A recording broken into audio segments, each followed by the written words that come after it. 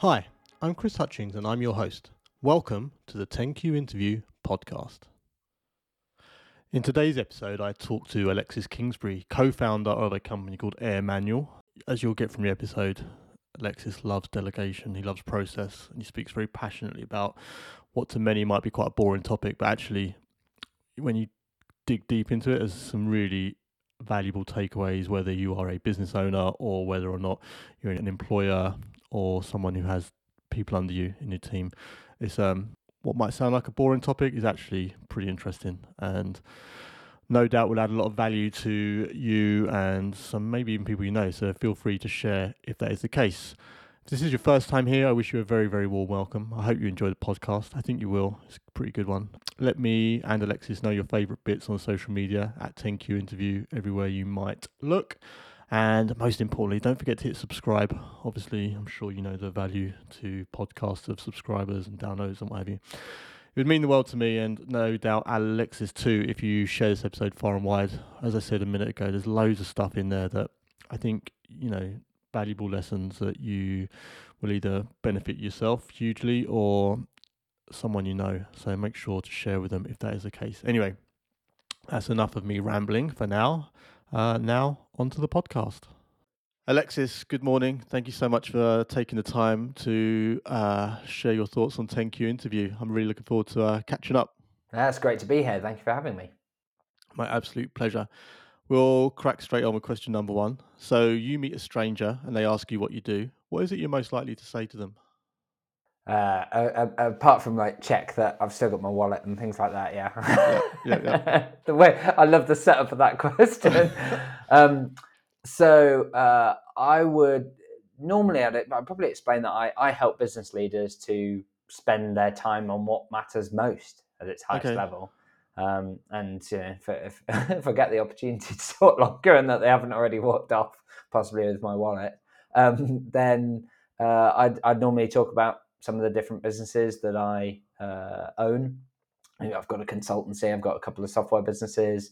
The one I spend most of my time on, which is AirManual, is all about documenting processes and onboarding as interactive checklists, so that ultimately businesses can grow and scale and reduce the stress that they have. Do business leaders know where they need to focus?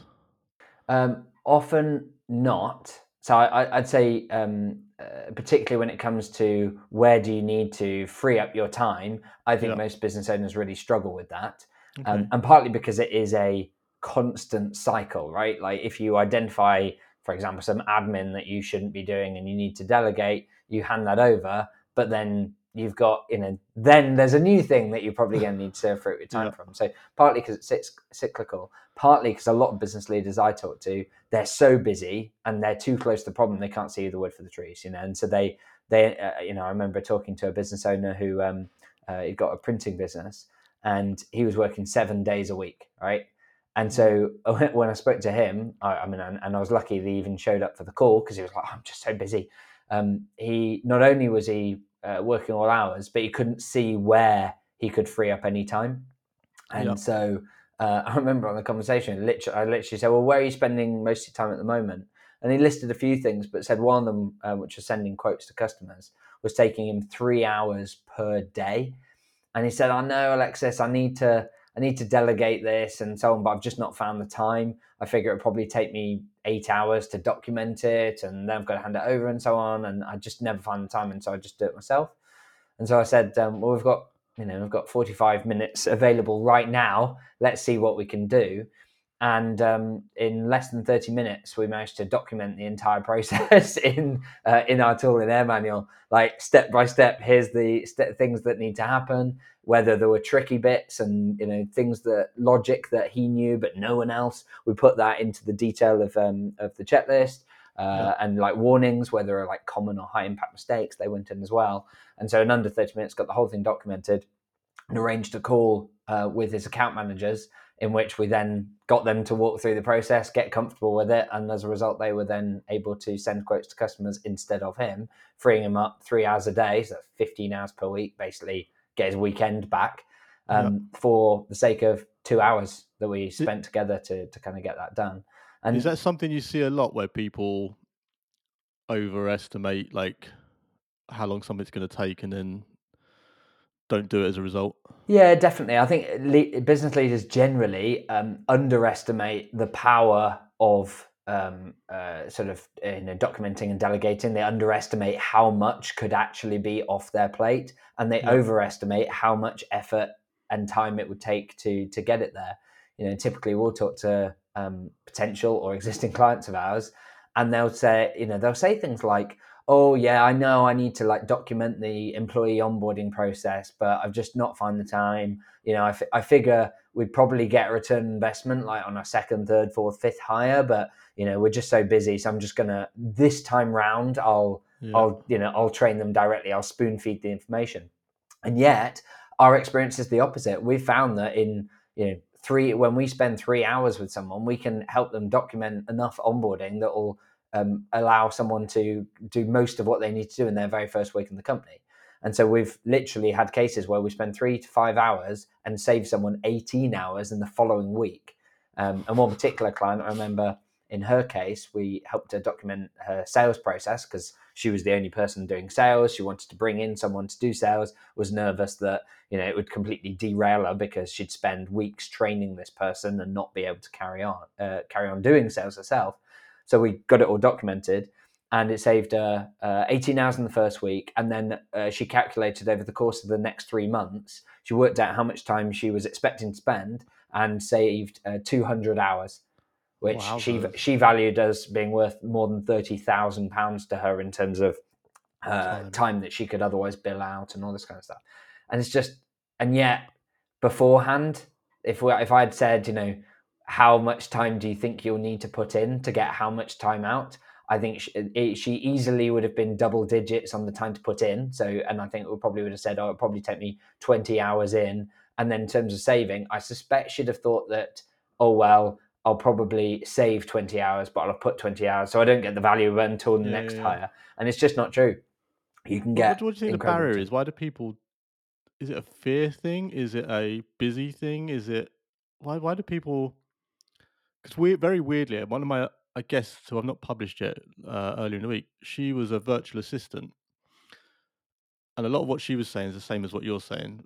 A slightly different angle, but similar use case, I guess, to a certain extent. And she couldn't work out, or she had her theories why people wouldn't take it on as a service. I just kind of I'm interested to know what your view of that is.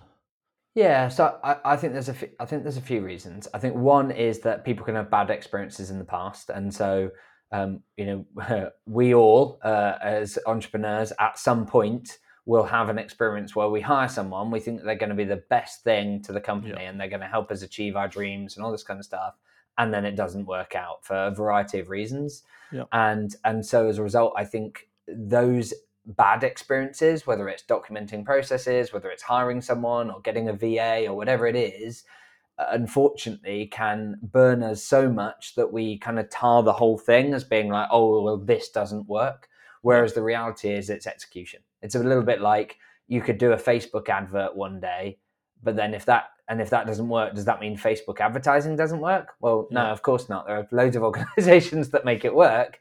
It's just that the way that it was done was wrong. And I think that's part of it. And also I think particularly when it comes to hiring and documenting processes and delegating and so on, there's a lot of value in nuance. It's yes, it's the little things that make a big difference. In theory, it's like we could compare two people's recruitment processes and say, okay, well, essentially the same thing. You've got candidates in the top of the funnel in both of them, and then there's a series of stages that result in them selecting someone that they think is going to be the best fit for the job. Like, what's the difference? yeah, And yet when you go into the detail of like, well, how many candidates, and how did you find those candidates, and what was the job advert that meant that you get the right fit for candidates, and what's the first stage that you use in the start in the process to start filtering them, and what are you assessing for? How are you making sure that you've got a good assessment of skills and assessment of culture fit, and how that you've got that throughout the process at different stages, and how are you communicating the benefits of working at your organization at the same time so that they're becoming more invested in working for you, so that the best candidates don't end up going working elsewhere. And so, like, when you layer on those things, you suddenly go, oh wow, okay, yeah, there's a huge difference between a recruitment process at a business where they go, oh yeah, we put out an advert, we got a few CVs, we invited 3 to interview, 1 didn't turn up, 1 was drunk, and so we hired the other one. Versus at our businesses, where we'll typically, for developer roles, for example, we'll aim for over 1,000 candidates. We'll filter them through a series of stages. We'll do test projects with them where they actually spend time doing some work with our team paid before we're then selecting our best candidate. And at that point, these are all people that are 100% set on, yeah, I want to work for this organization. And indeed, will even stay in contact with us even if they don't get invited to join us on that particular round. If we feel like they'd be a good fit, we keep in contact and so on. Like, there's a world of difference, but I think that's not always obvious at the surface. And so I think people make the mistake of seeing those bad experiences that they've had in the past, or I've tried that, and don't see that actually you can get significantly better results when done a bit differently. So I think that's a big part of it. I think the other big part is that people just do that underestimation, right? Or under and overestimation. And so I think those are kind of two challenges that mean that people don't think that they can get these results. So the processes that you're putting together for people, is that across every aspect of business? Yeah, so we've helped businesses document processes and delegate process and so on for every aspect now. So I mean, my background over 20 around sort of 17, 20 years ago, I was a management consultant, specializing in processes, and over time I specialized more in HR and finance processes. And so we have done finance and HR, but now through AirManual, we've done sales and marketing and operations and meeting structure and recruitment and every aspect. And for a lot of those areas, we have template, like checklist processes out of the box available as templates.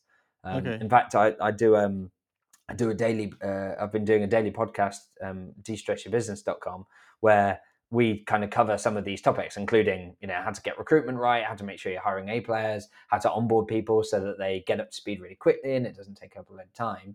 And one of the nice things when we're doing those is we'll prepare for the episode and then go, we could really do with like giving people a checklist that they can follow for this. And so we've ended up like creating ones on how to recruit, how to review a candidate, how to onboard someone, how to create your onboarding, how to prepare for a new joiner, how to have a sales discovery conversation, all these sorts of things. And we've got them all as available as templates that now, and many we just share for free, but they're also available for customers of ours. And I think the value is because although you want to customize it, like it needs to be relevant to your organization. You can't just leave it as it is. A hell of a lot of thinking goes into really good processes. If you speak to an expert on some aspect of marketing, whether it's PR or pay-per-click or whatever, they have honed what they do into such an art and a science, right? They're clear on what are the steps they go through, defining who the target customer is, and getting into the nitty gritty of that before they then start writing, okay, what are my key messages? What's my call to action? The thinking that they've got there is so valuable. And so when you've got that as a starting point, it makes things so much easier when you do this kind of stuff. So there's two things that spring to mind for me here. One was so I used to be totally anti-process, right? I used to hate it. I used to think I stifled creativity and like every other sort of cliche under the sun. And then when I started my own business, I suddenly realized I was like, oh my God, I can't do everything. Yeah. And I remember listening to this Tim Ferriss Mm-hmm. podcast where he talks about processes when he was trying to scale his stuff. And he got to the point where he's like, he had a number, and I can't remember what or whether he divulged it, but he's like, this is the process. And if you making a mistake is going to cost me less than X, Mm-hmm. or from a customer service perspective, if it's going to cost the company less than X, do it. Yeah. And I kind of really like that, and I thought, it's great. And then something you just said then made me think about: do you run into problems where I can understand it from like a founder or an entrepreneur where they go, right, I need to scale my business, I can't do everything, and very much when you start off on your own, your first hire comes in, then you get some customer service and whatever. Do you find that when you talk, the example you said then just made me think of it like the marketing side of things. If that's an employee, do you is it harder for them to get the process done? Because in my cynical mind as an employee, I might be thinking, hold on a second, if I divulge this process to you, then you kind of devalue my value to the company. Yeah, so it's an interesting one, and certainly one that I used to hit quite a lot back when I was a management consultant working with big firms like AstraZeneca and Honda and BP and UK government and Welsh Assembly and so on. And so I would have, back then there were definitely cases, not Yeah. not the majority, to be clear, Okay. a minority of people who they kind of feel like, yeah, like I'm holding the keys to the vault here.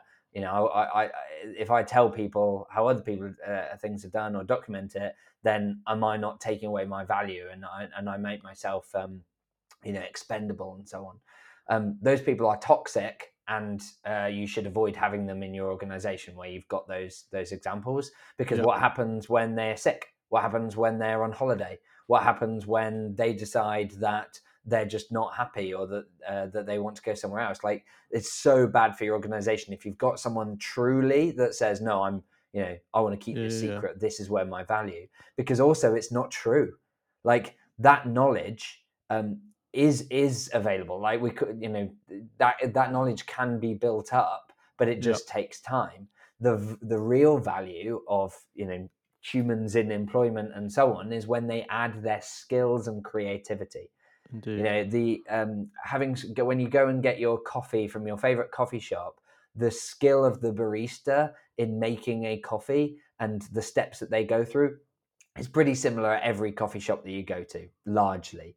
Yeah. There's some variation and ingredients and these sorts of things, but most people, like, they don't feel like, oh yeah, I can't have a coffee at this place because it's awful, whereas the place next door is amazing. Like, it doesn't vary that much. Yeah. However, what does vary a lot is your experience with the people there.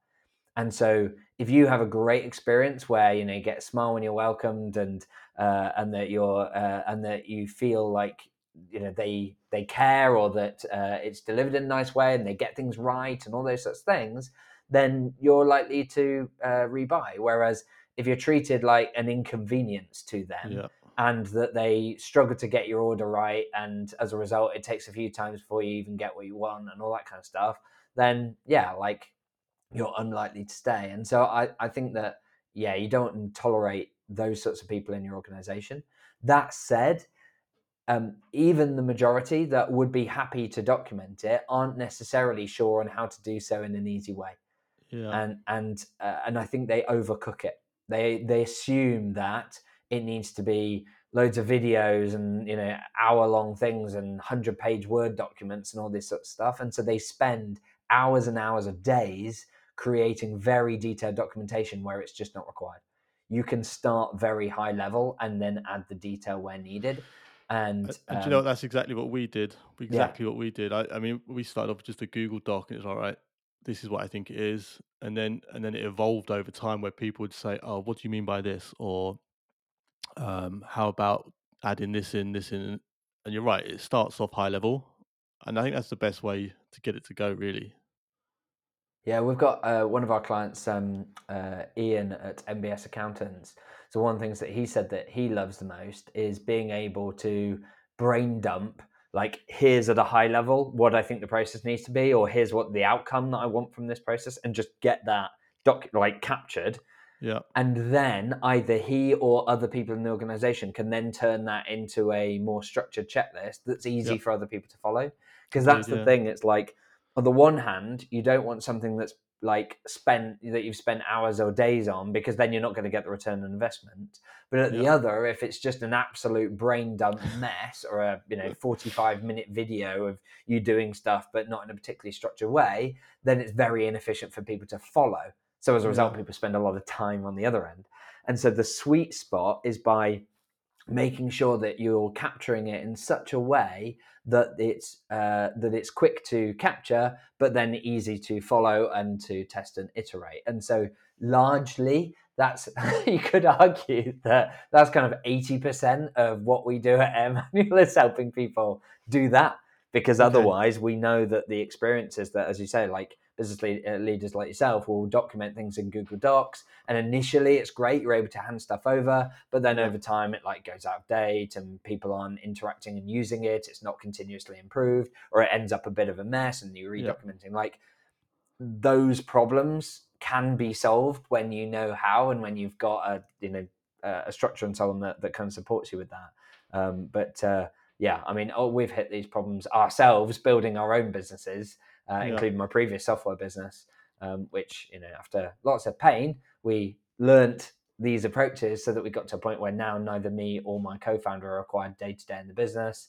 um, and it really does completely free you, like both in terms of freeing up your time, but also removing the stress.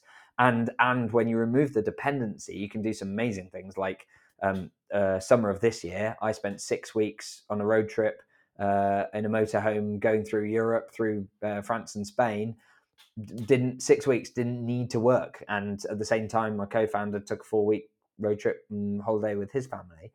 And you're able to do that when you've got the people and the processes in place that mean that they can do Do you stuff know? without you. Do you know what's funny? Actually, I watched a YouTube video yesterday about productivity, and it's by a guy, I don't know if you're familiar with him, Ali Abdel, and he was essentially saying that getting stuff out of your head frees up your mind to do other stuff, whether that is like exciting stuff or non or trivial stuff or whatever, or maybe it's just more to spend different area of your business and work on growth or marketing or whatever. And he um and he was talking about all these different things, right? So, like, whether it's using a calendar efficiently, or your email provider efficiently, or using like this sort of second brain stuff like Notion or Roam, or all that sort of stuff, or using like a task or a list manager. And a lot of it made a lot of sense to me. And I guess what you're talking about from Air Manual is the same thing, but from a business perspective, right? You start getting that out of your head. And I know it as a business person. I know how tough it can be when you've got all this stuff swirling around. But like if you start organizing it, then it frees up your mind to then go and do stuff that is a little bit more either interesting or profitable or evolving the business, whatever it might be, right? Absolutely spot on. And I think that the way that I like to think of it is it's about creating space to make a greater impact. That's ultimately, as entrepreneurs, as business leaders, as human beings, we kind of all want to find our purpose, our impact. What's the Yeah. impact that we're going to have in the world, whether it's for ourselves, whether it's for our family, our friends, or just the world at large. Yeah. And I think the problem is that when you feel short on either time or mental energy, and space and clarity, Hmm. that's when your ability to have a greater impact significantly diminishes. You get overwhelmed, And don't you? sorry. You get overwhelmed. Exactly, and that overwhelm shows up in terms of stress and anxiety and all those sorts of things, but also in terms of um, being unable to think bigger.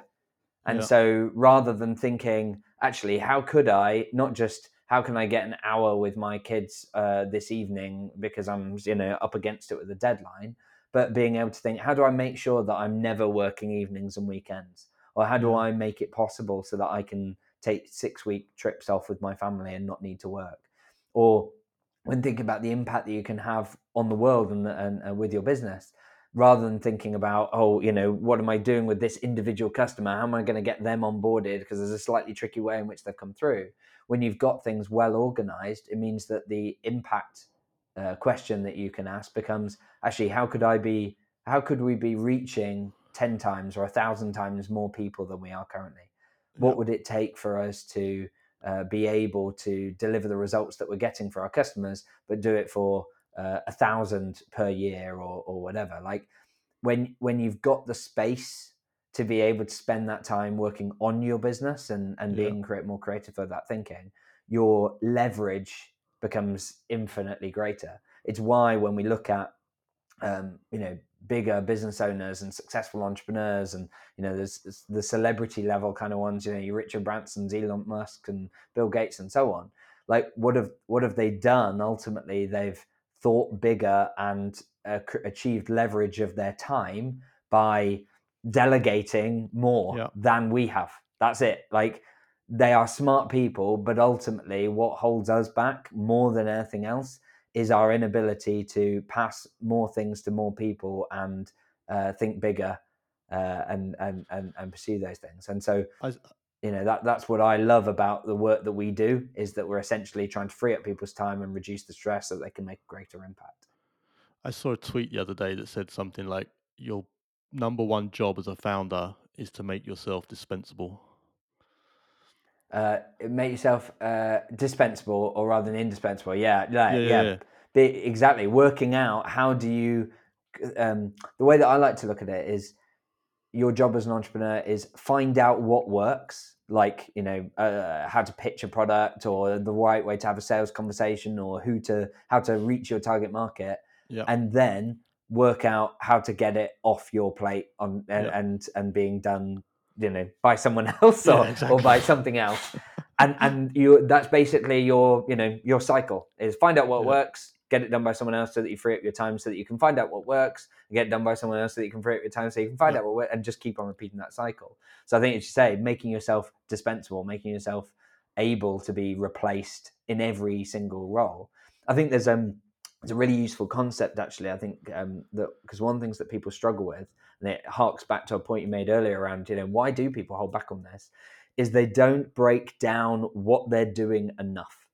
So often I'll hear business leaders go, oh, if I could just hire another me, like if I could just clone me, or, I need to hire an MD or something like that. And it's like, no, you don't. Like, for loads of reasons you don't, but also another you wouldn't want to work for you. Another you wants to go start their own business. And do you know what? As well, is like, most founders are, and I'm being totally, I'm generalizing a lot here, but a lot of founders are generalists in nature, right? So they will come up with a concept. They might get it from, like, zero to sort of working MVP, maybe a little bit more. But then where the real growth comes in is when you then start getting a specialist to go, like taking over your marketing, or taking over your tech, or taking over the HR, or whatever. Because most founders are not specialists in everything. Like, so how, even if you hired another one of you, you're hiring another generalist or specific person, right? So it doesn't always work like that. Indeed, and it's why what we recommend is people actually break up what they do into roles, or the hats you wear. So rather than thinking of yourself as, oh yeah, I'm an entrepreneur, so I do sales and marketing and operations and HR and finance and everything, instead it's going, well, really, I'm putting on my finance hat, and actually, if I was specific, this is a finance administrator hat that I'm doing when I'm doing my bank reconciliations and da da da da da. And therefore, the more clear you are about that, and the more clear you're about how these responsibilities drop down.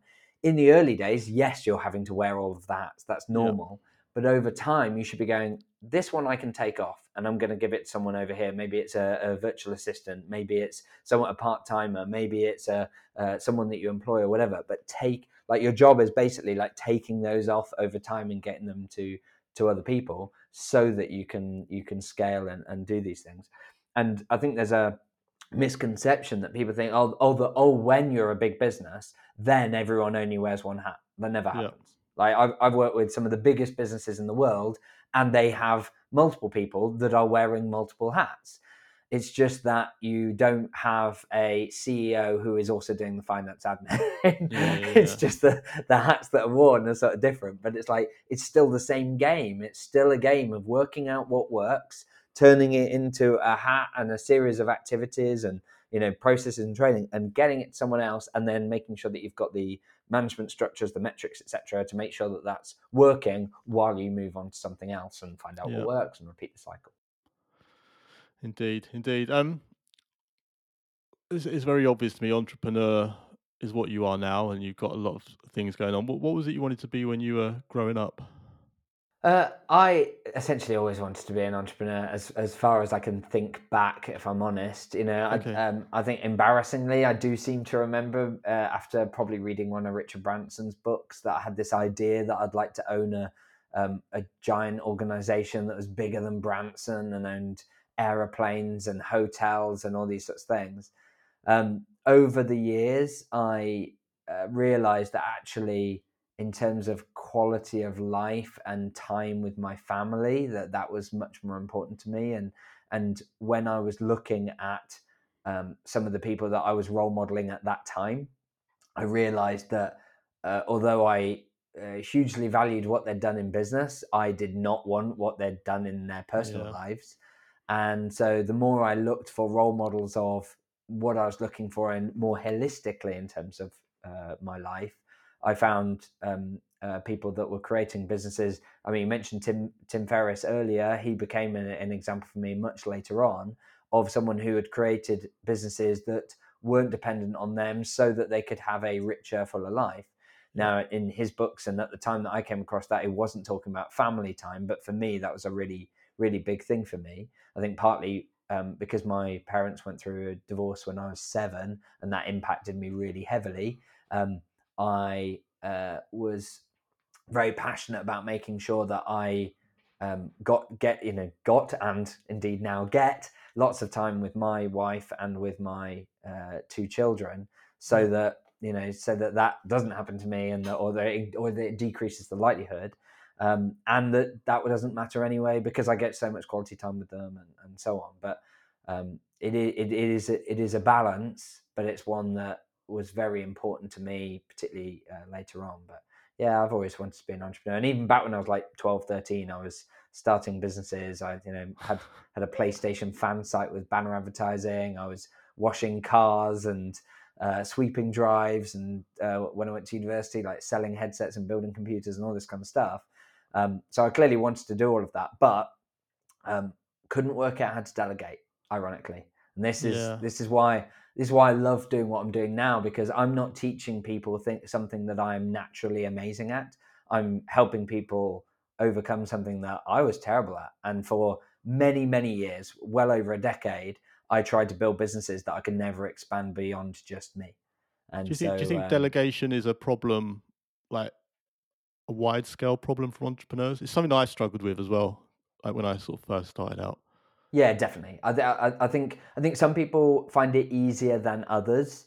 I think that some people, perhaps because they've come from background where they've worked in companies where maybe they've had managed teams, and so they've kind of just got used to not doing day to day, or maybe that's been their experience, from their family, or maybe in sporting scenarios or whatever. Yeah. And so some people seem to have some of those experiences, or maybe they have more of a sort of football manager type mindset where they're kind of able to do that. But I think really 90% plus of the businesses that I come across and the business leaders I talk to have got some form of challenge around needing to let go of things in their business and get it passed to other people. So I guess it's why we're very fortunate that when I speak at events and go to networking events, literally we'll end up with more than 50% in the room tend to tend to then want to talk to us about we Yeah. can help, because I think it's such a widespread You're challenge. solving the problem, aren't you? Yeah, Yeah. and I love that we're doing that, and it wasn't an overnight thing that we've come to. I've literally spent 17 to 20 years working out how to solve this problem in a way that I don't believe is solved fully enough anywhere else. So it's yeah, and I think it's such an important thing because, as I say, it's we talked earlier about creating a greater impact, which is a huge deal, right? Yeah. Ultimately, like, what is your place in the world? But then for me, like, even if we're just helping people have their evenings and weekends so they can spend it with their families, clearly that's a very personal thing for me, that I hugely value, and actually for our company, our fifth core value is enjoy the journey. So whether it's with kids and a wife, or whatever, or whether it's just with your friends, or with your Yeah. parents, or whatever it is, like whatever you see as the thing, as where your time should be spent. I find it so rewarding helping people to actually achieve those aims. Yeah. You kind of made me sort of think back to, I remember in a similar vein to you, I was telling someone about starting a business and the rest of it. And I was like, I want a unicorn. And they went, no, you don't. And I was like, I do, I do. I want to be the next Bezos or Musk or whatever. And they're like, no, no, no, you don't. I was like, I do, I do, I do. And they're like, you got no idea Yeah, And also similarly to you, it's kind of weird. Like one of my previous guests talked about Tim Ferriss and the 4 Hour Work Week as well. I also read that, and I took a lot away from that. I didn't realize at the time because it would have been, I mean, it'd been what, early 2000s, mid 2000s. I probably read that, Yeah. and at the time, long before kids were even a thought for me. Like I didn't, I knew that I wanted time. I didn't know necessarily what I wanted time for, but I knew that sort of looking at, and I mean, his books probably haven't aged particularly well. But I think if you look beyond that, the underlying bits and pieces of the book and, the kind of the important bits, I think that time was always a thing that I kind of wanted to get out of whatever I did. I didn't necessarily know what I wanted to spend that time on, even if it was just traveling back then or, sort of whatever it might be. But it's interesting how, I don't know if that's an age thing that you sort of, as you get up, but I'm seeing it more and more actually, people trying to not be like over all consumed with work. Yeah. Yeah, and I think people are certainly embracing it more now. I don't know whether it's that I'm just surrounded by more people of a particular age, but I think Yeah. COVID and so on, I think it helped people sort of tap more into what matters most. So yeah, I think it's um, I think it's to say wanting a unicorn and building that business. Hilariously, my 6-year-old daughter wants a unicorn. I think she wants something different to what you wanted. Yeah. My but daughter's into but pink fluffy unicorns as well. but the I think the reality is probably the case for both, which is no, you don't. No, you don't. Yeah. Imagine if you actually had a unicorn in your garden, like I the feel people constantly coming and having to fend off poachers. It'd be awful. And I think the same goes for unicorns, right? Or unicorn businesses, like yeah. all the paparazzi outside your door, the people trying to kill your business and take away its horn and all that kind of stuff. Like, I think it's there are far more enjoyable ways to live your life and build your business, but It'd as be long as you can interesting have to the speak impact. to some of these, like the Musks and the Bill Gates and of this world. And actually, I mean, whether they say it publicly or not, I don't know. But it'd be really interesting to know what their view of actually going on that unicorn journey and whether they, I guess, regret, or is probably just too strong a word. But I wonder what their thoughts are about it. Yeah, I think there are some high profile examples where people have talked publicly about how they did that and came out the other side and kind of regret aspects and whatever. I think also it takes to get to that level. I think it takes a certain type of person. Yeah. I think Warren Buffett is a great example where someone I admire in many ways, and uh, what he's created is absolutely incredible. But equally, I'm pretty sure I've read stories of him like literally stepping over his son to go upstairs to go check a portfolio or whatever. Like, there's it takes a certain type of person to get to that level and not Yeah. burn out and not have those regrets and and just carry on anyway. Unfortunately, there are far more people that have burnt out, had broken relationships that have meant that they never even get to that level of notoriety, but have had the pain. And Yeah. and that's the thing is like we've worked with, and I know many business leaders who have had damaged relationships, that they haven't spent time with their kids, that their kids won't talk to them, that they are on their third or fourth marriage, that they feel like they completely neglected their body, and as a result have got life-changing issues that they now have to deal with. Like, so much of that, and unfortunately most of us have got a story of either someone close to us or a business leader or whatever that we know who Yeah. has gone down that route. And so how do you avoid that? It's first you have to set that intent. You have to set this is what I actually want from my life, and then take actions towards it. But this is a big topic at the moment, isn't it? Because a lot of people talk about this in sort of the hustle porn, Yeah. and it's kind of similar. Like, where do you stand then on? It's a fine line, right, between getting your business to a successful level and actually putting in enough work to do so. What's your thoughts on that? Yeah, I think in general, I'm anti on that whole hustle story. I think that the problem with as with most of these sorts of things is there's an element of truth, right? Yeah, Because there are a whole group of business people who need to have a kick and go and do some stuff. They spend too long worrying whether, oh, but is this the right thing, or what if this doesn't work, or whatever. Yeah. And so don't go and do any of the doing, and they spend a lot of time complaining. And so for those people, yes, they need to hear that message. The problem is that it's very easy to be a busy fool. Yes. You can spend a lot of time just doing that hustle, but if you're never looking to scale your impact, if you're never taking what you've worked out works and getting it documented and delegated, then you're never playing a higher order game. Yeah. If you're going and buying stuff at car boot sales and selling it on eBay and finding that's a way that really works for you for a very particular niche, great. But don't just keep on doing only that. Like, work out how can you scale that to achieve more, because otherwise that hustle will only ever get you so far. So I think Yeah. that's the problem, is that there is an element of truth, but in general, I'd say that if you go down that route, you quickly burn out, like, because you realize that the only way you can achieve more is to do more, and that's a bad path to go down. I'm picking up on something you just said a minute ago, and something you mentioned. I think it might have been before we started recording, actually. But out of curiosity, you said something about you're doing your LinkedIn lives and your daily things, and then you said a minute ago about focusing on what works. I guess a two-part question is: is LinkedIn working for you? And kind of just what sort of stuff are you doing on there? Because it's something I'm looking at the moment, is trying to be a bit more active, for lack of a Yeah. better term, I guess. And I'm just kind of out of my own curiosity. What's your sort of role there? What you playing at? What you working on? Yeah. So it's always a tricky thing whenever you're looking at what someone else is doing Oh yeah, without of the course. context of why. Yeah, And so I can imagine someone looking at what we're doing going, oh, okay, that must be working for them to achieve X results. Therefore, I should go do that too. yeah, And it's why it's really important to ask questions like you just have, because that isn't necessarily what I'd advise people. Right? The reason that we started doing daily LinkedIn lives, myself and my co-founder, um, it is nuanced. There are a few different goals. The yeah. primary goal for us was actually that I tend to be speaking at events, speaking on podcasts, speaking to customers, or groups of potential customers.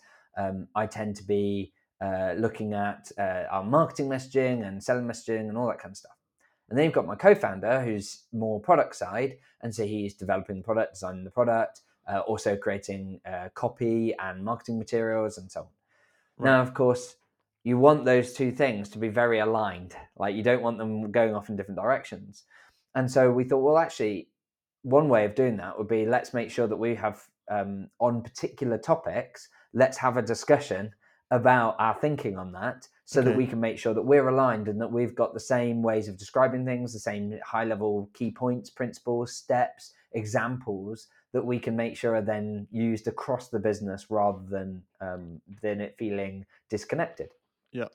And then we thought, I mean, we could have just done that with a conversation between servers, but we thought this is something else we want to do, is increase the amount of material that's available for existing and potential customers to understand things like why lots of business owners think that they're not process orientated, but actually they are more so than they think, which Yeah. was the topic that we recorded just today, or a few days ago, where we talk about what do we do when we get a load of great candidates through a recruitment process, and there's more than one that we'd like to hire, but we've only got one vacancy available. What do we do? How do we nurture them? How do it, like, those things I am often asked, and so we wanted an efficient way in which we could provide that.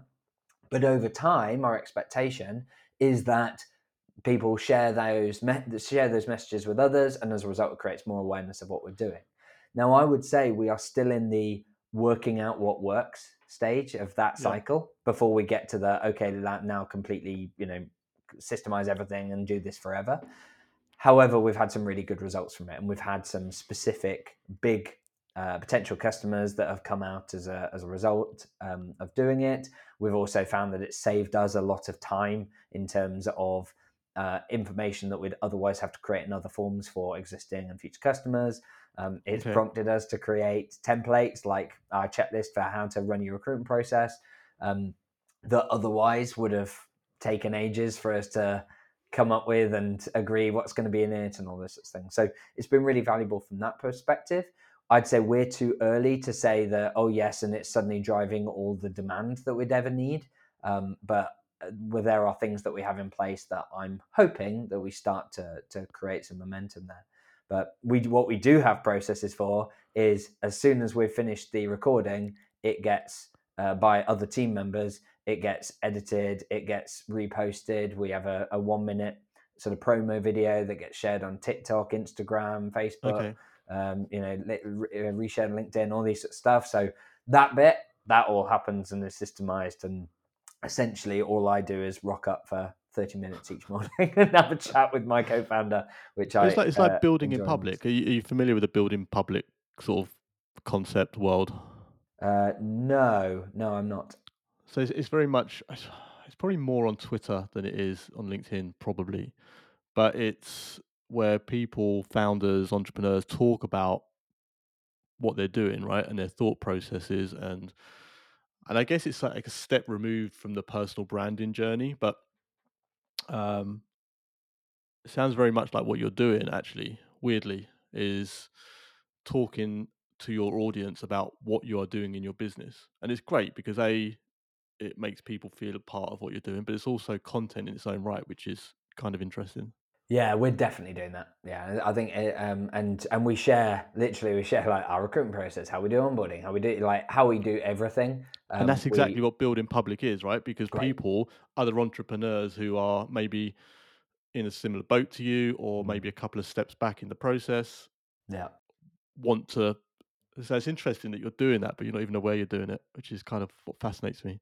Yeah, I think it's to some extent it's because it's always been our approach is that we're transparent, like we don't try and pretend like we operate at a bigger level than we are, but also we've had a lot of pain along the way, and it helps that in the case of AirManual, it helps that it's not our first ever business, it's not even our first ever software business. So as a Yeah, result, we know a lot of the pains that we've had to get to this point, and therefore when I'm working with other business owners, I really don't want them to have to make all the same mistakes. it's yeah, it's yeah, yeah. it's boring, painful, and very sad. And so yeah, it's nice to be able to help people in that way, even if it's just sharing what we're doing. It's a big trust builder as well, I guess, for potential clients. If they can come across your content and it's like, oh, they've got the same problems we have, or it's, I mean, it does a big job of boosting that relationship before you've even spoken to people sometimes. Yeah, absolutely. Okay, tell me something about you that not many people know. I have learned to skateboard at the age of 37. Have you? Yeah, Did you my skateboard as a 8-year-old kid? son got he was 7 at the time. He got given in fact, he's 9 now. But when he was 7, he got given a skateboard by my mother, and he said, "Daddy, will you learn with me?" And I didn't have a good reason to say no. So I started learning with him, and I really enjoy it. And so I've even been known to take my skateboard with me to when I'm speaking at events in London, and I'll use it like to get from the hotel to the conference venue to the station and so on. Sometimes wearing a suit, but more often just sort of smart casual. But there are people in the world that have seen me skateboarding near the Wembley Arena on my skateboard pulling a wheelie case. Nice. What level are you at? Traveling, but not tricks. Okay. Yeah, I had a bit of a midlife. So I used to skateboard a lot when I was a kid, and I had a sort of bit of a midlife crisis a few years ago. Where I was like, "Do you know what? I'm going to buy a skateboard." And similarly to you, I've been taking it to this is like little skateboard park where my daughters go on their scooters up and down, and I sort of Nice. took it there. There you Just go. kind of We'll have to go real. skateboard together, Chris. Well, I That don't know. looks so sad. When you We get to should your mid 100% do it. forties, when you get to your mid forties and you're moving around on a skateboard, you realise you're not quite as flexible and as bouncy as you were when you were in your teens. So true. I remember like my second really big fall, and I was sat on this park bench, and my son comes up to me and he goes, "Are you all right, Daddy?" And I said, "Yeah, I've just injured myself. I'm just a bit injured." He says, "You just need to learn more." And I thought, "Oh, what an absolute gem of knowledge." And I was like, "You're right." And so I watched YouTube videos on like how not to fall and all this kind of stuff. and I haven't had a major fall since. Yeah, you just need to learn more. Good advice. It's solid advice. Um, Tell me about pivotal moments and what's been one of the most pivotal in your life. Yeah, I think the biggest one has been learning how to delegate. It's I mentioned that early on in my life, I was essentially trying to start various businesses, but could never work out how to grow it beyond me. And so Yeah. that was the biggest change, was when I suddenly worked, like when that all clicked together. And I had a few false starts of hiring people and it not working out and needing to make them redundant, hiring someone and it did work out, but they didn't feel well managed or supported, so that they left after 11 months. And so it wasn't really until probably like early 2018 that I finally cracked that. And ever since then, yeah, my business and my life and everything has just been so different, and it's just been amazing in terms of my ability to extricate myself from the business, but also to grow it significantly. We're now, I've now got team members in 9 countries across 5 continents, helping over 550 organizations around the world. Oh, cool. And I couldn't have done any of that if that weren't for the fact It's that I'd tough. been able to grow this It's business. tough though, isn't it? I always, rightly or wrongly, I always think about hiring. Like when you work for someone, and hiring is a lot easier than when you're putting your own funds up and your own kind of.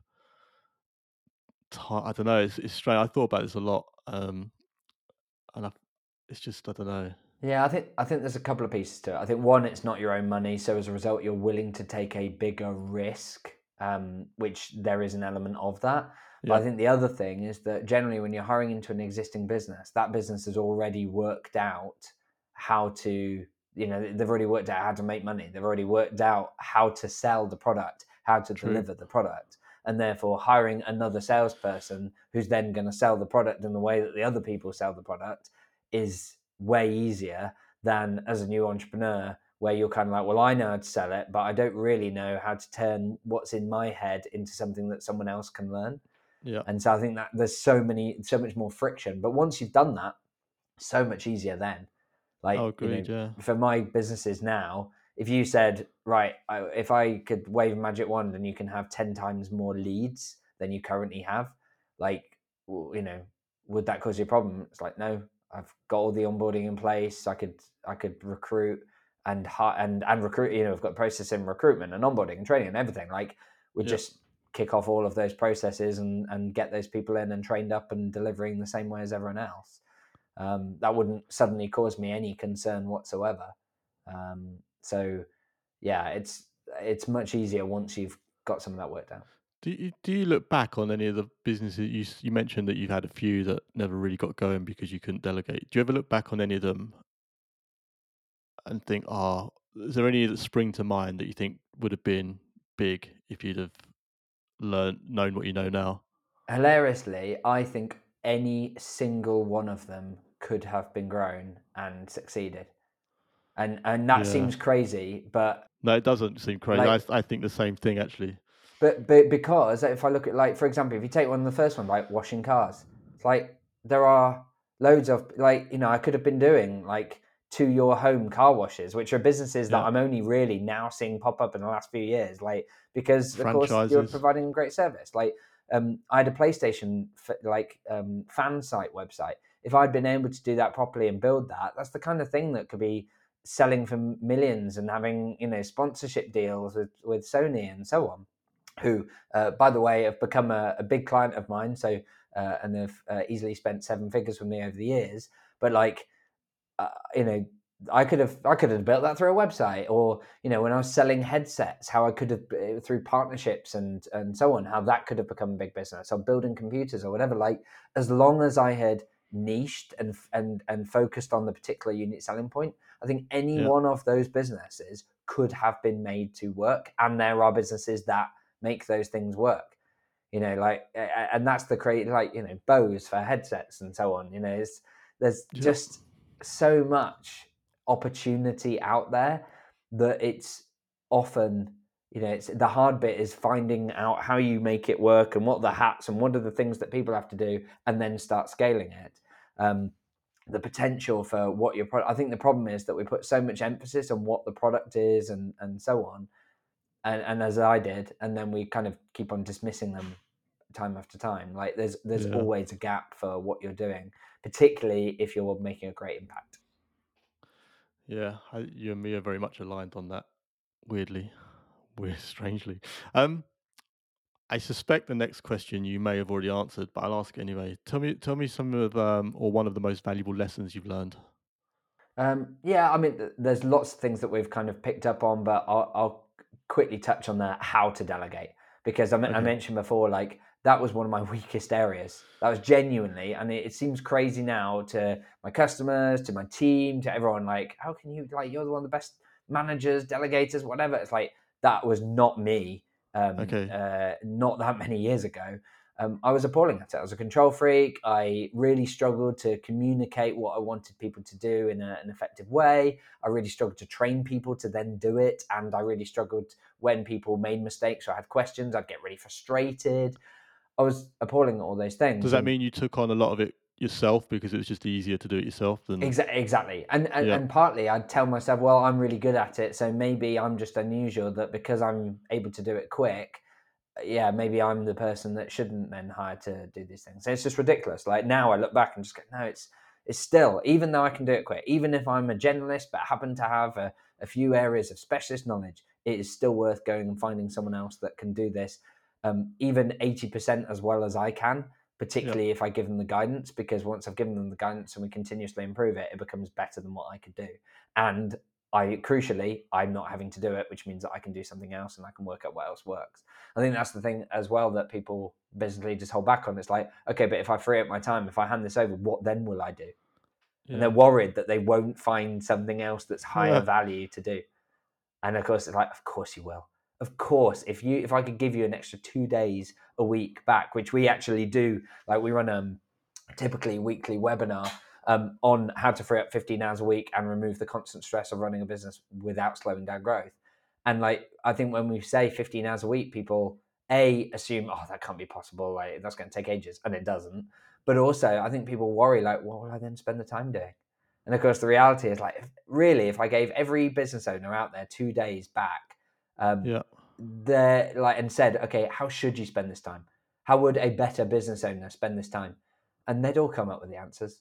They'd all say, things like, well, really, I'm not doing enough on following up my, sales leads, or really, I should be looking to systemize what we're doing on sales because it is working and I should be hiring, or really, I should be looking for strategic partnerships, or I should be preparing for an event that we've got coming up in March that could be a major game changer for us. Like, I think if you even took a moment to think about where you're going to spend your time, you'd identify areas that are high value. And so I think overcoming that was the biggest thing for me, like working Okay. out how to set out roles and responsibilities, essentially defining the hats, how to make sure that we provided processes and checklists in a way that other people would find easy and fast to follow, that didn't take me a long time to do.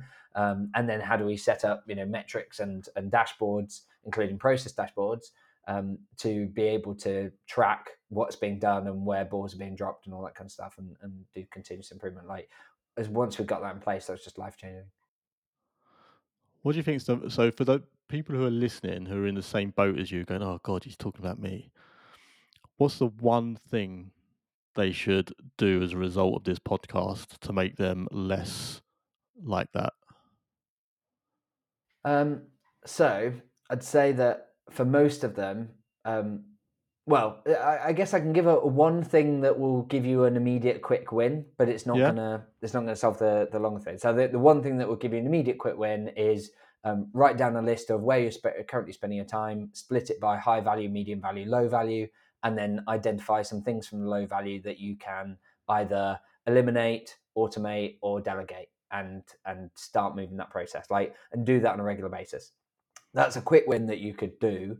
However, for some, they will then struggle with, how do I get documented? How do I delegate it? Or I've been doing that, but now everything's going a bit out of date. Or how do I train someone, get someone onboarded without it taking up a load of time? And so for that, I'd recommend, yeah, I mean, as I say, we do a regular webinar, which people can register at airmanual.co/webinar. And at that, like, literally, we go through how do you do this stuff, and Yeah. get an opportunity to interact with people to answer those questions. I think that that's the equivalent of giving them the fishing rod. I think that gives them the ability to then work out exactly how you free up your time and genuinely free up 15 hours a week and do so. Because the funny thing is, it's not a one-off exercise. It's not like, oh, I freed up 15 hours a week 2 months ago, therefore I can't do that again. Like, you can free up Compounds, doesn't infinite it? Right? time because you can just repeat that game. Like, Yeah. stuff that was medium value now in 6 months' time could be low value comparatively. There was a time when the highest value thing I could do was have sales in one-to-one sales calls with potential customers. Then it became medium value, and at some point it becomes low value, and you want that off your plate and handed over to salespeople. Now, Yeah. the highest value thing that I can be doing is talking to large audiences, speaking at events, and so on. But Yeah. it's like it changes over time. I think it's a good way to look at it, the value thing. It's something that actually has come up in conversation a couple of times with me lately, because when you start actually attributing a value to it, and then you work out what your hourly wage is to do that task, sometimes you think, "Oh, God Almighty, I could be working at a supermarket checkout."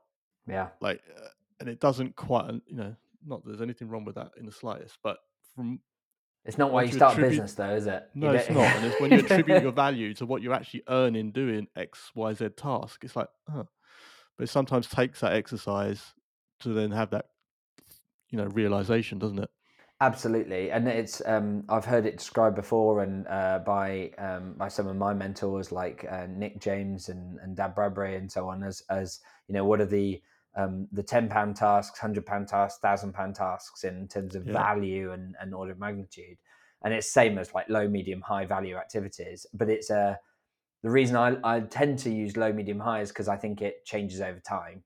The Yes. equivalent for 10, 100,000 would be like, okay, and then what's the £10,000 task? And what's the £100,000 task? Like, because you just want to be moving your way up. But I think the other mistake that people make is trying to too quickly do only £100 or £1,000 tasks. Like, because they're like, well, I don't want, I shouldn't be doing any of the admin. It's like, well, does that mean that you won't send any invoices and you won't do any chasing of payments and so on? Yeah. It's like, well, in the early days of business, you've got to do those things. Like, money will not come in the door unless you do that.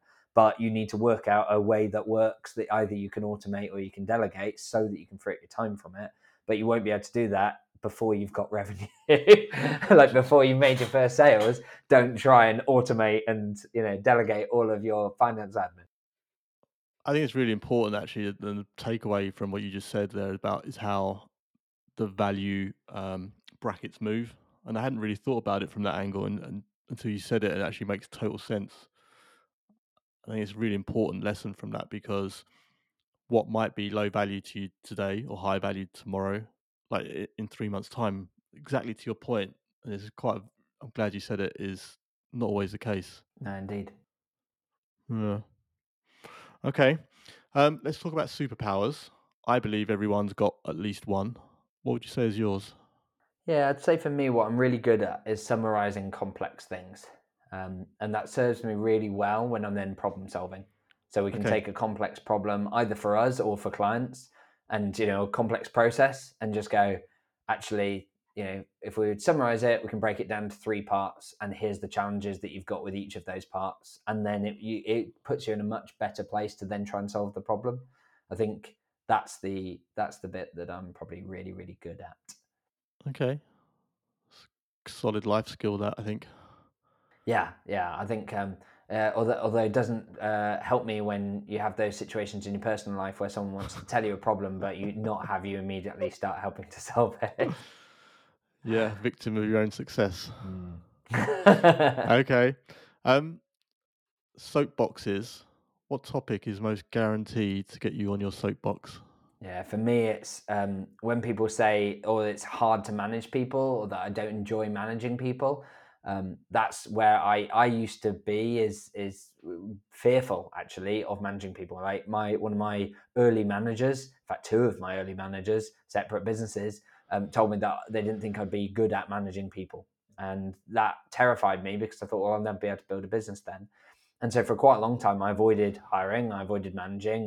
And even when I did hire, I tried to go down the Tim Ferriss route of make them completely arm's length and basically just send me an email once a week or whatever. Yeah. But What found that was didn't. why did they say that? I think because I think there are a few reasons. I think when I was operational, like either doing something in the business or being a consultant, I tended to want to move really, really quickly. Talk about sort of the hustle porn kind of thing. It's like I wanted to get stuff done and move forward, and I wasn't bringing people with me. I wasn't utilizing others and helping distill for them like this is what we're trying to achieve and so on. I was like just getting Just get things it done. moving by sheer energy and force of will and Okay. productivity.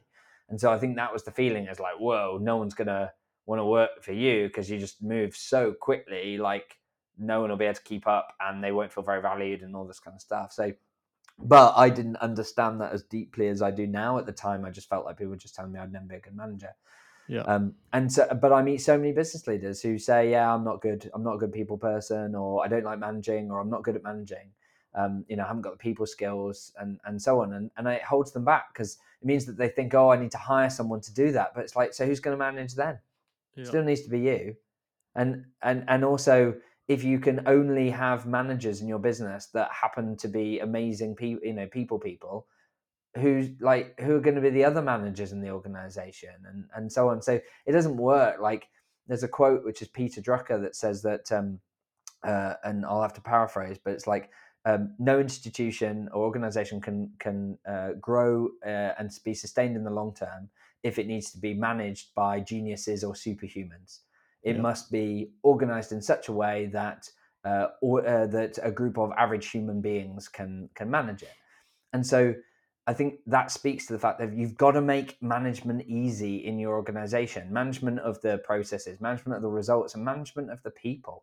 You've got to give people the guidance, the checklists, the processes, the policies, the training, so that anyone in your organization could do a good job of managing others. And Yeah. actually, it can be really enjoyable then, particularly when you're fundamentally supporting the development and growth of other individuals. And actually, not just for them, but for you. Like one of the best things that I find from having weekly one-to-ones with my employees is that we'll talk about, either something's not going as we would like, in which case it's an opportunity to address it, Yeah. fantastic, and we work out how to improve it, or they're doing great, in which case normally we're looking for ways in which they can add more value, which often means taking stuff off my plate. Fantastic. So I think when you change the way in which you approach people management, it becomes something that can be enjoyable and hugely high leverage. We talk about the £10, £100, £1,000 task, like potentially hiring and nurturing and developing people in your organization. You're talking about the 10,000, the £100,000, the £1,000,000 task there, because that leverage that you get through building an awesome team is just, unparalleled really in any other thing that you can do in your business. I mean, this is obviously a topic, as the question would suggest, that you're passionate about. I mean, that leads me to wonder: is this something you see a lot? Yeah, I see a surprising amount, and surprising to me particularly because I thought I was the unusual one. I thought Right. I was the only business leader that didn't know how to manage people and didn't want to do it and was scared of it and whatever. And yet, so many business owners that I know kind of they love the building, they love the making and the inventing and so on, and the Mhm. idea of managing people doesn't appeal that much. You'll hear it characterized as, I don't want your life story. I'm not interested in what Gladys had, what she did at the weekend or whatever. I just want her to do a good job. And it's like, it's missing the point. Being a good manager isn't knowing what Gladys did at the weekend. It's providing enough engagement and support and being available and so on, so that they feel like you've got their back and that you care about their well-being, which doesn't mean that you necessarily know what they did the whole day, but it does mean that when something goes bad for them, that you're quick to say, "Oh well, here's how we can help, and is there Yeah, yeah, anything yeah. else we can do?" It's kind of That's it's kind not a hard thing to do. You don't need amazing people skills to be able to do that. it's kind of in line with what you said earlier about, your lack of delegation skills, and it makes you wonder how many businesses have fallen by the wayside because people haven't wanted to engage in this sort of people management. Yeah, I think definitely, and for me, I think so. I think for some people, it's about avoiding it completely, and I was definitely there. But then when Yeah. they do it so weakly, and with an A, not not regularly. Yeah. They do it in a way that is lackluster and half-assed, and as a result, they get poor results and go, "Well, see, I told you I was bad at managing." And it's like, well, Yeah. yeah, if you do it like that, like the number of business owners I know will hire people, and I know some people are quite, sort of quite resolute in this, and won't have weekly or fortnightly one-to-ones with each member of their team. They kind of see that as, oh, do I have to, like, what a lot of time? And actually, it's one of the most high leverage activities I can have, because it gives me that opportunity to check in and unblock them and develop them in a way that doesn't derail the rest of my week. Yeah. I only have one weekly one-to-one with those team members. They don't get one-to-one time with me outside of that. Every other time that they get with me, it'll be part of some kind of team meeting or whatever. So it's super high leverage, and yet the number of business leaders that say, no, I don't do that. Like, they can send me an email summary once a week or once a month, or I just keep an eye on the metrics. And those people won't stay. They don't feel connected to your organization in the same way. They don't feel Yeah. like, they don't feel nurtured and supported, and they'll either half asked to do the job or leave, and when a better option comes along. Whereas we've got team members who have been approached and offered 2 to 3 times what their salary is. They don't leave. They're happy because they're engaged, and we've got a great team, and we support that culture and so on. And that has come about through better processes, not because I've suddenly become an amazing people person. That's impressive to hear. Very impressive. My next question is about advice, and I imagine the journey you've been on, I'm hoping you can have quite a good answer for this. But what's some of, or one of the best pieces of advice you've ever heard? Yeah, so I've had a lot of advice, and I attend masterminds and all these sorts of things and read a lot. But if I was to give one tip or one piece of advice, it's you get what you tolerate. You get Okay. what you tolerate. So whatever it is in your personal life, in your business, or whatever, if there's something that irks you, or that is a behavior or scenario that you're not that happy with, if you keep tolerating it, you will get more of it. If you deal with issues in your business by just doing the thing you sell, that remains, like, just doing things, then you will get more things to do. If you're dealing with mistakes and issues by firefighting, you will get more fires to fight. Okay. If you have low performing staff in your team and you don't manage them and deal with it, and instead leave them in, you will get more low performing staff, and the best ones will leave. You get what you tolerate. I never heard that before, but it makes total sense. So what's the solution? Don't The tolerate solution it. is no longer tolerate it. Set the bar high. Like, decide this is what my expectations are, and hold yourself and others accountable to it. And don't lower that bar. One of the things that we have in AirManual is like a dashboard that allows you to see all of your processes, when they were last done, like when they're next due, and you can manage all of that. If Mm. you're looking at a sea of red overdue stuff, and you just tolerate that and just go, oh yeah, that's fine, I'll ignore it, then you'll get more of the same.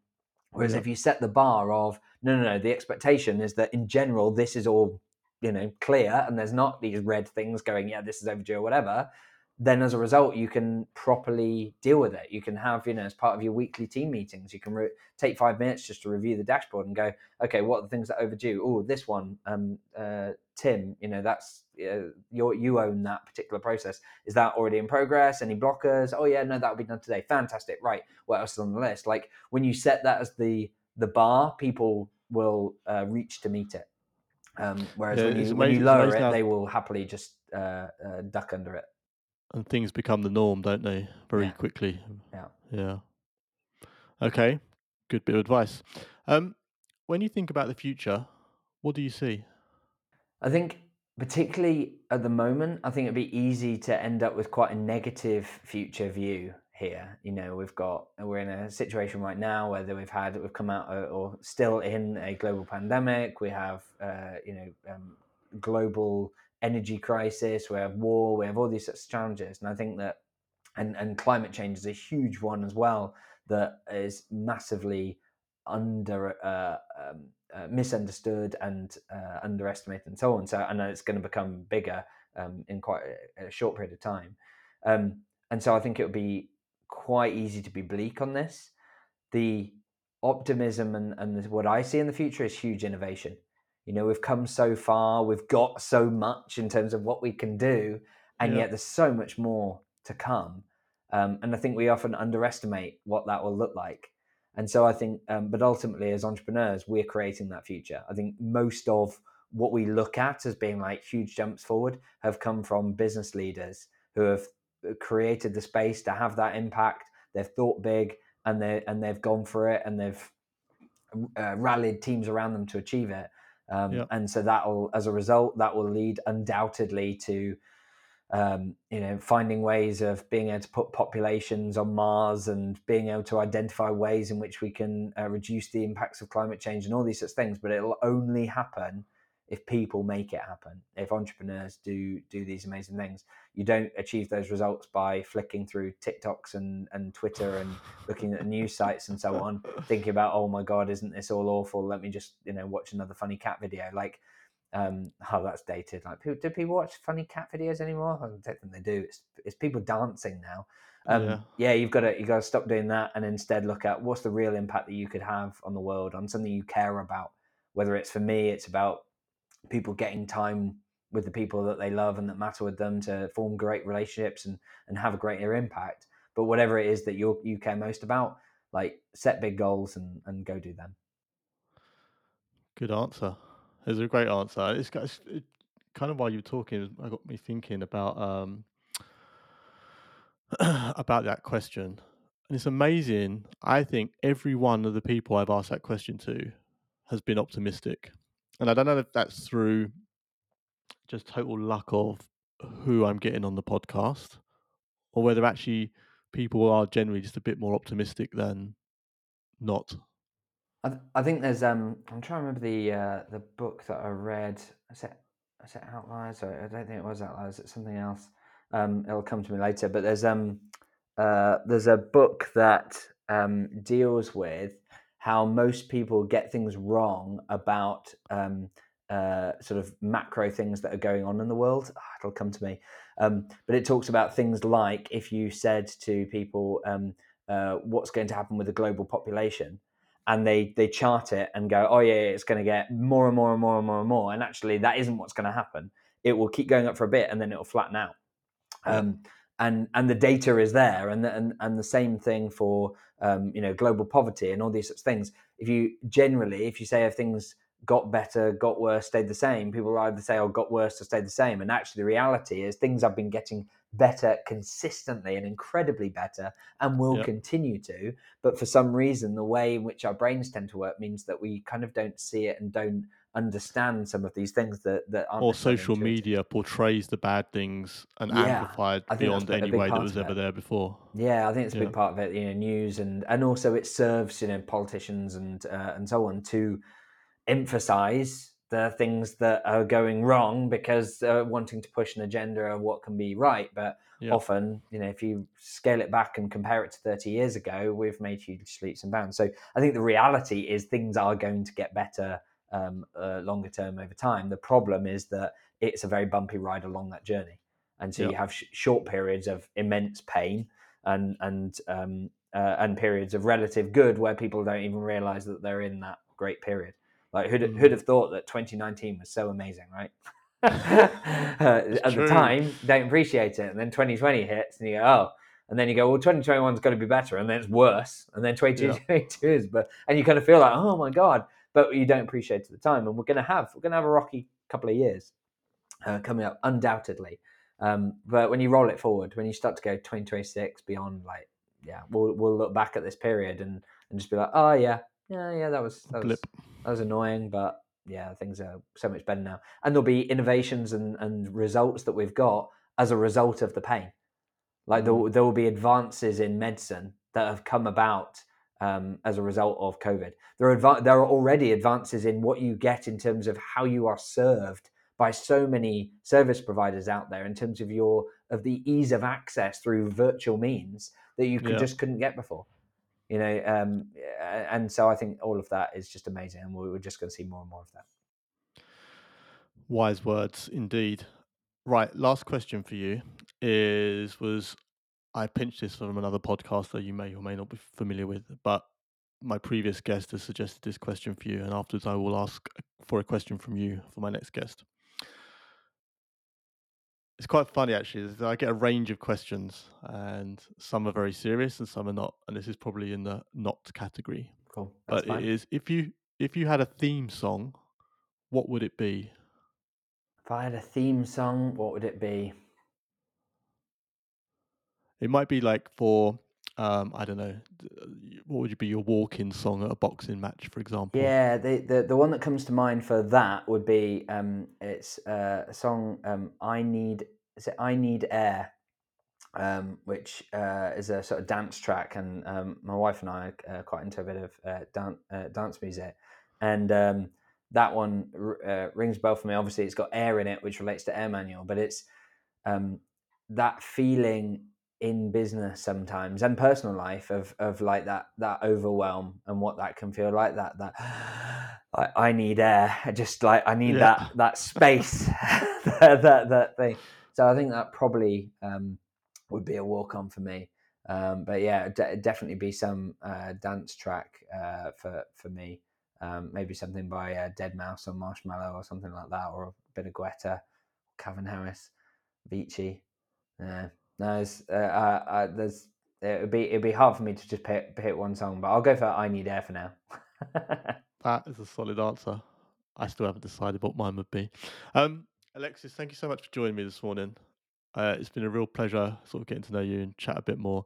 If anyone resonates with what you said or wants to get in touch and say hello, where should I be pointing them? Yeah, so I'm on various forms of social media: LinkedIn, Instagram, TikTok, and so on. And so do find me on there, Alexis Kingsbury. There aren't many of Alexises, as I think. There aren't many male ones, certainly. I think I'm certainly the only one that's co-founder of AirManual. So you should have no problem finding me there. I'll link to them below as well Fantastic, in the thank show you. notes. And then I'd highly recommend that people check out destressyourbusiness.com, where you'll see myself and my co-founder talking a bit like this but we go really deep and deep dives into very specific topics, which I think people find really helpful. For example, we did a whole conversation around why we don't and you shouldn't use CVs for filtering candidates in the first stage of recruitment process.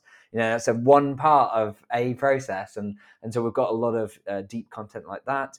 And also I'd recommend that people check out airmanual.co/webinar and join me on an interactive webinar in which I can help them solve some of their biggest challenges.